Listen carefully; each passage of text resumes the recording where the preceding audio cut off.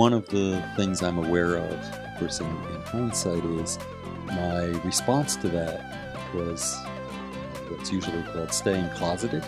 What that really meant was I was repressing any sense of physical attraction to, in my case, other males, but at the same time trying to date heterosexually without having any of the underlying desire, attraction. So was this a camouflage? Were you trying to fit in? Yeah, I was trying to fit in, and not surprisingly, the dating that I did in high school, the dating that I did in college, right into graduate school, was essentially heterosexual but asexual.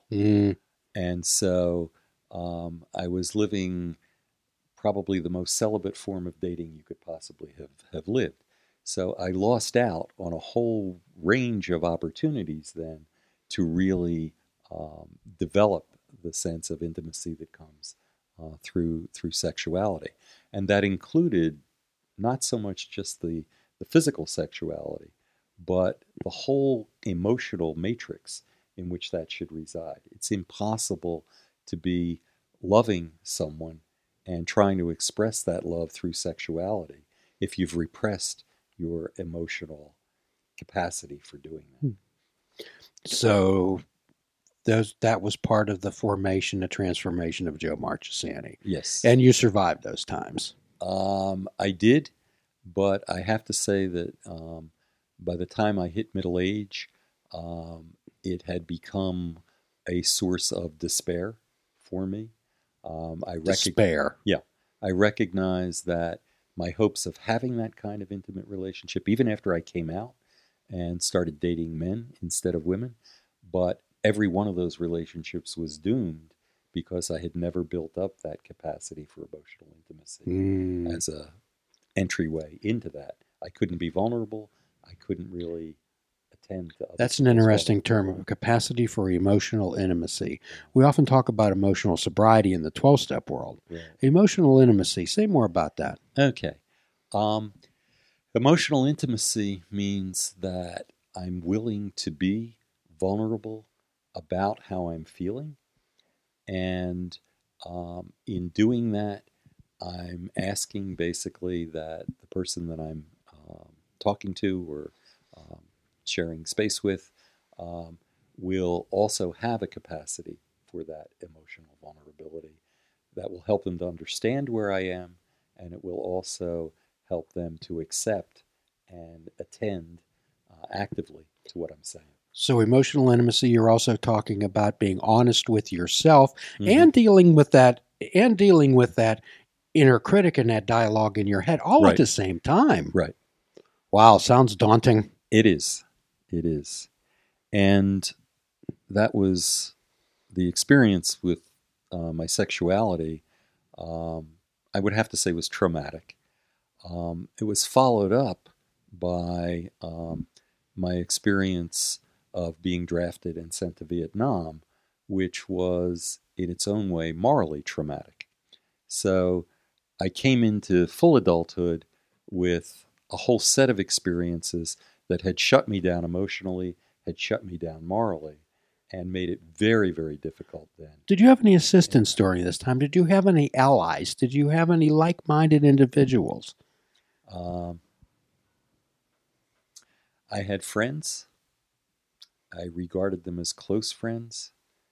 I was willing to listen to them, but I was not willing to share myself. And that's not a formula for sustainable intimacy. So this is not only dealing with the forms of sexuality, Joe. Right. This is dealing with all types of inferiority complexes. This is talk about anxiety. This is talk about depression.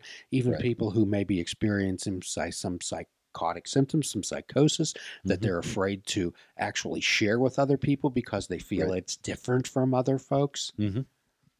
How today, looking back in hindsight, how would you have helped yourself back then? Well, I think had I been able to help myself then, I probably wouldn't be here now. But as I said, I would listen to others. And in some ways, that definitely helped me to develop a capacity for empathy. The problem was I couldn't apply it to myself. Mm. And it was only when I actually came into recovery that I began to learn about self-compassion and practices Self-compassion.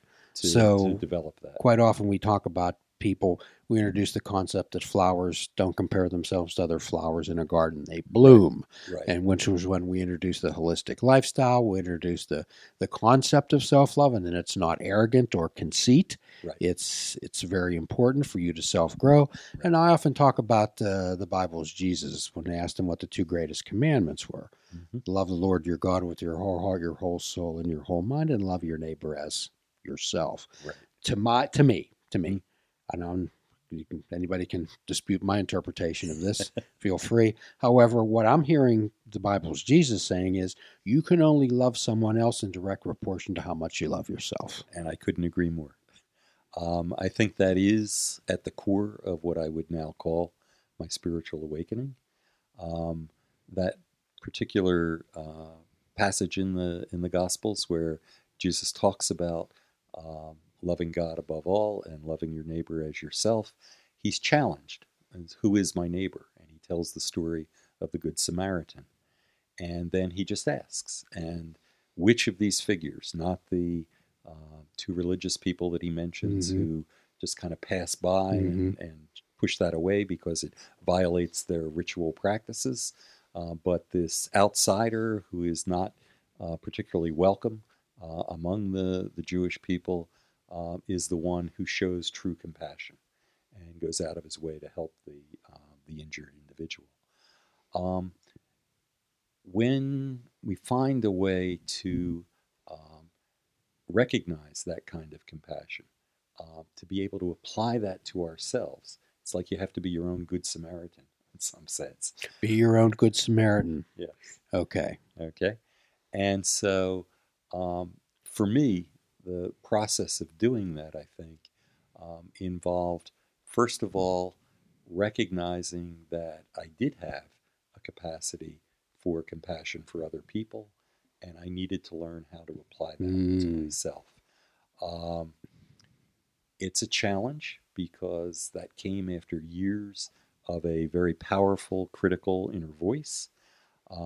This voice of compassion had the same kind of feeling for me that I identify as spiritual awareness. So this program is much like a 12-step recovery room where yes. it's not so much as talking about the problem, it's talking about the solution. Yes. It's saying, yes, I acknowledge this happened. However, here's what I did about it. Right. And your story's fascinating, but I'm going to have to blow your ego a little bit. This show is not about you. I understand that. It's about how you traveled through your life and how others can incorporate the same things, choose what works for them. Right. We have a strong desire to help people. So much of the change has been attending.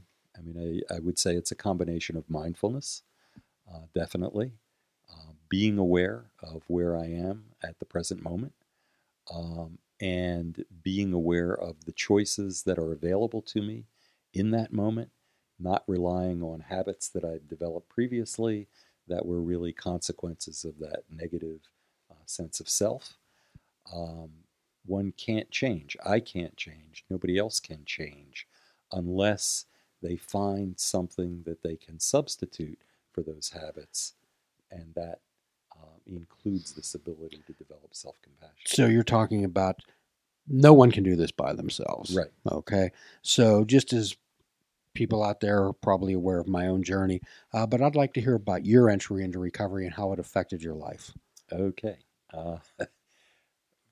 Short answer is it affected my life totally.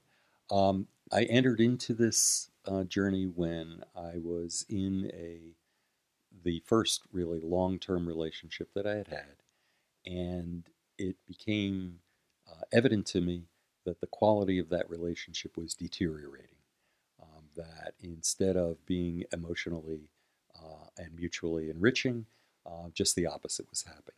That I was withdrawing emotionally, shutting down, which is typically what had happened to me when I had tried to establish relationships previously. And the same thing was happening with my partner. And then we hit a crisis. And my partner came to me, and he was in trouble, basically. And I said to myself, if we're going to save this relationship, he has to change. Okay. And he went into therapy. He went into recovery himself. And over a 3-year period of my own yoga practice, but also listening to him talk about his recovery meetings and his therapy, it became increasingly clear to me what my responsibilities had been with my addictive habits that had developed. And at that point, I recognized not that we were going to salvage this relationship, we were going to create this relationship. I like that. I like that word. Okay. And I was able to characterize the core of my addiction, which was this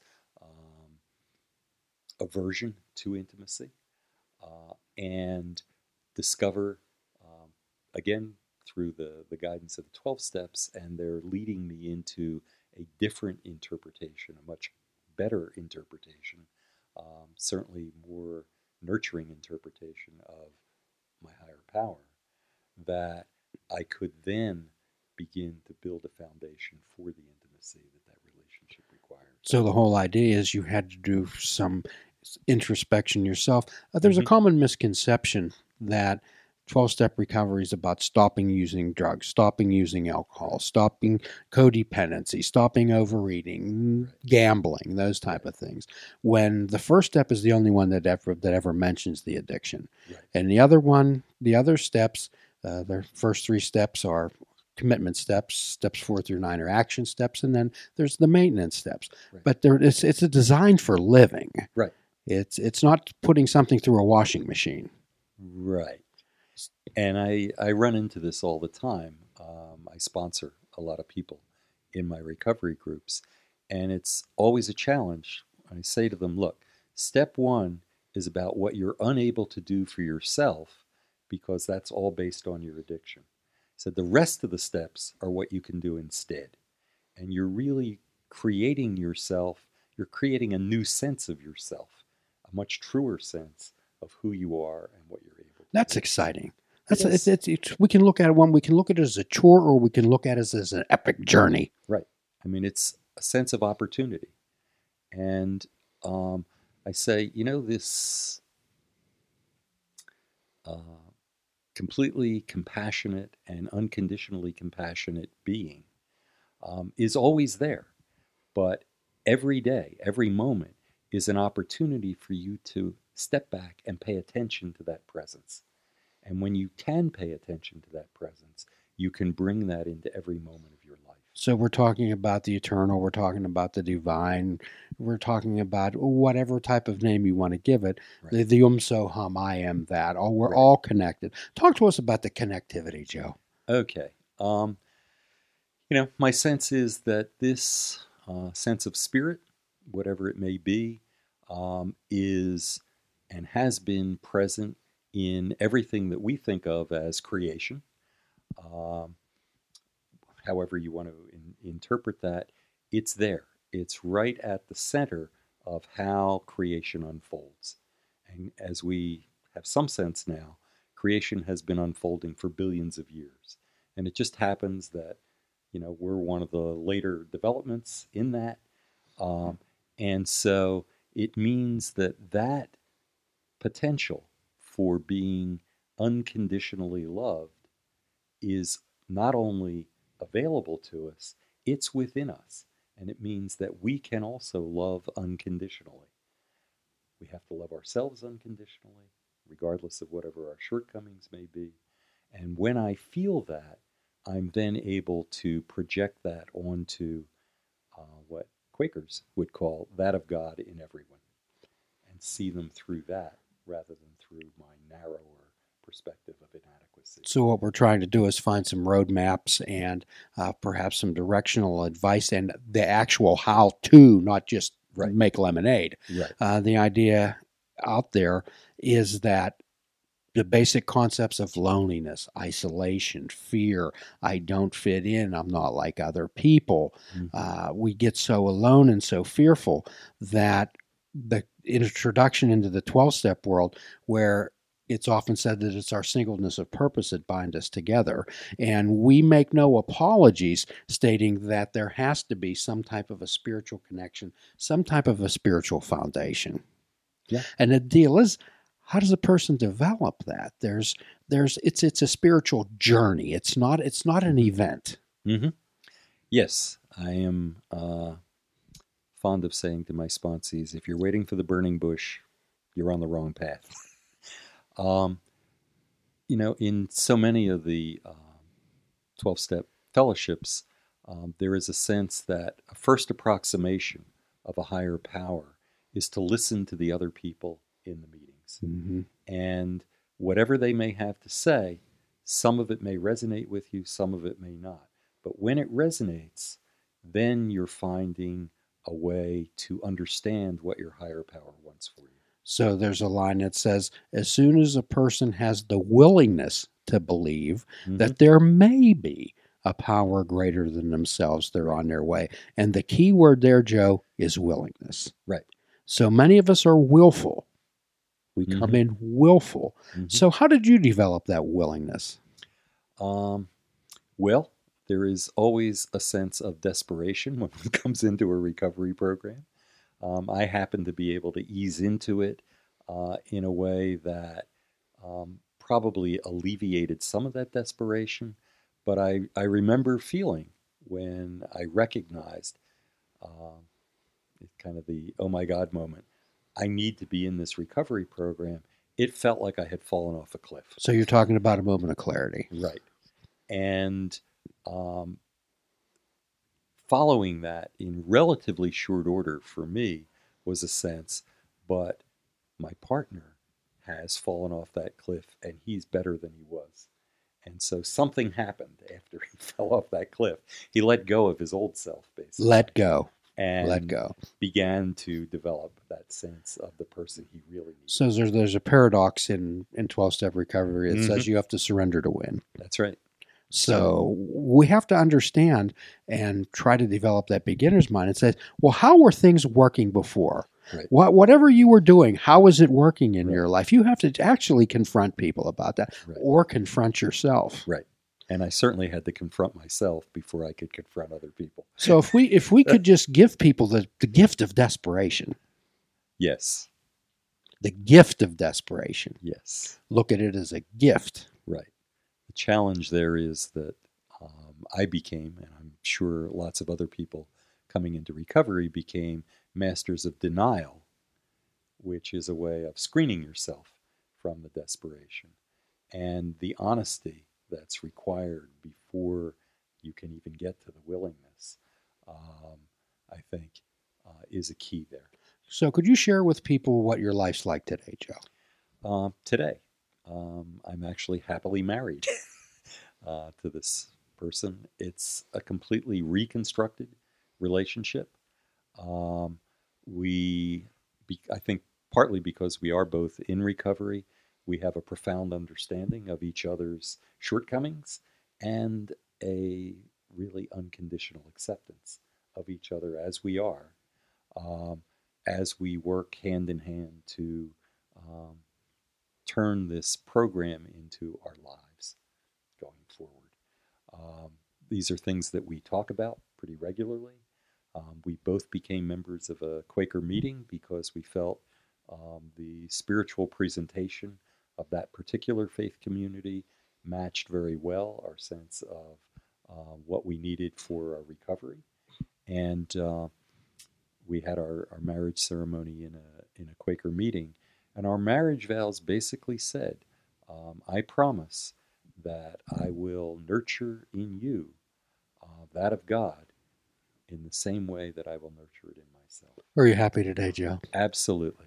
I've never been happy. Do you have some joy in your life? A lot. So at some point in your life, you learn to differentiate between pleasure and joy.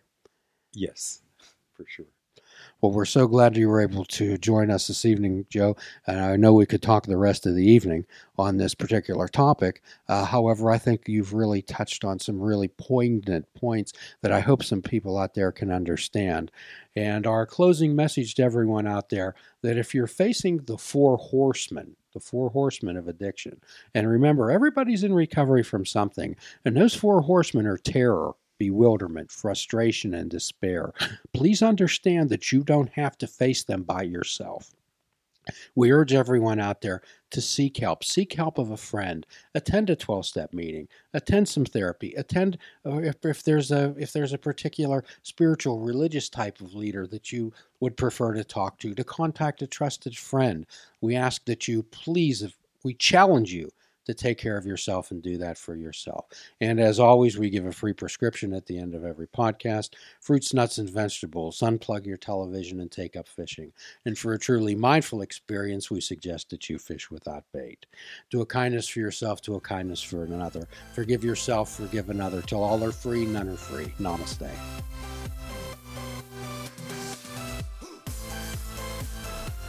Please check out our website at fishingwithoutbait.com, where you can listen to the show, comment on our discussions, and find out where you can subscribe to our podcast.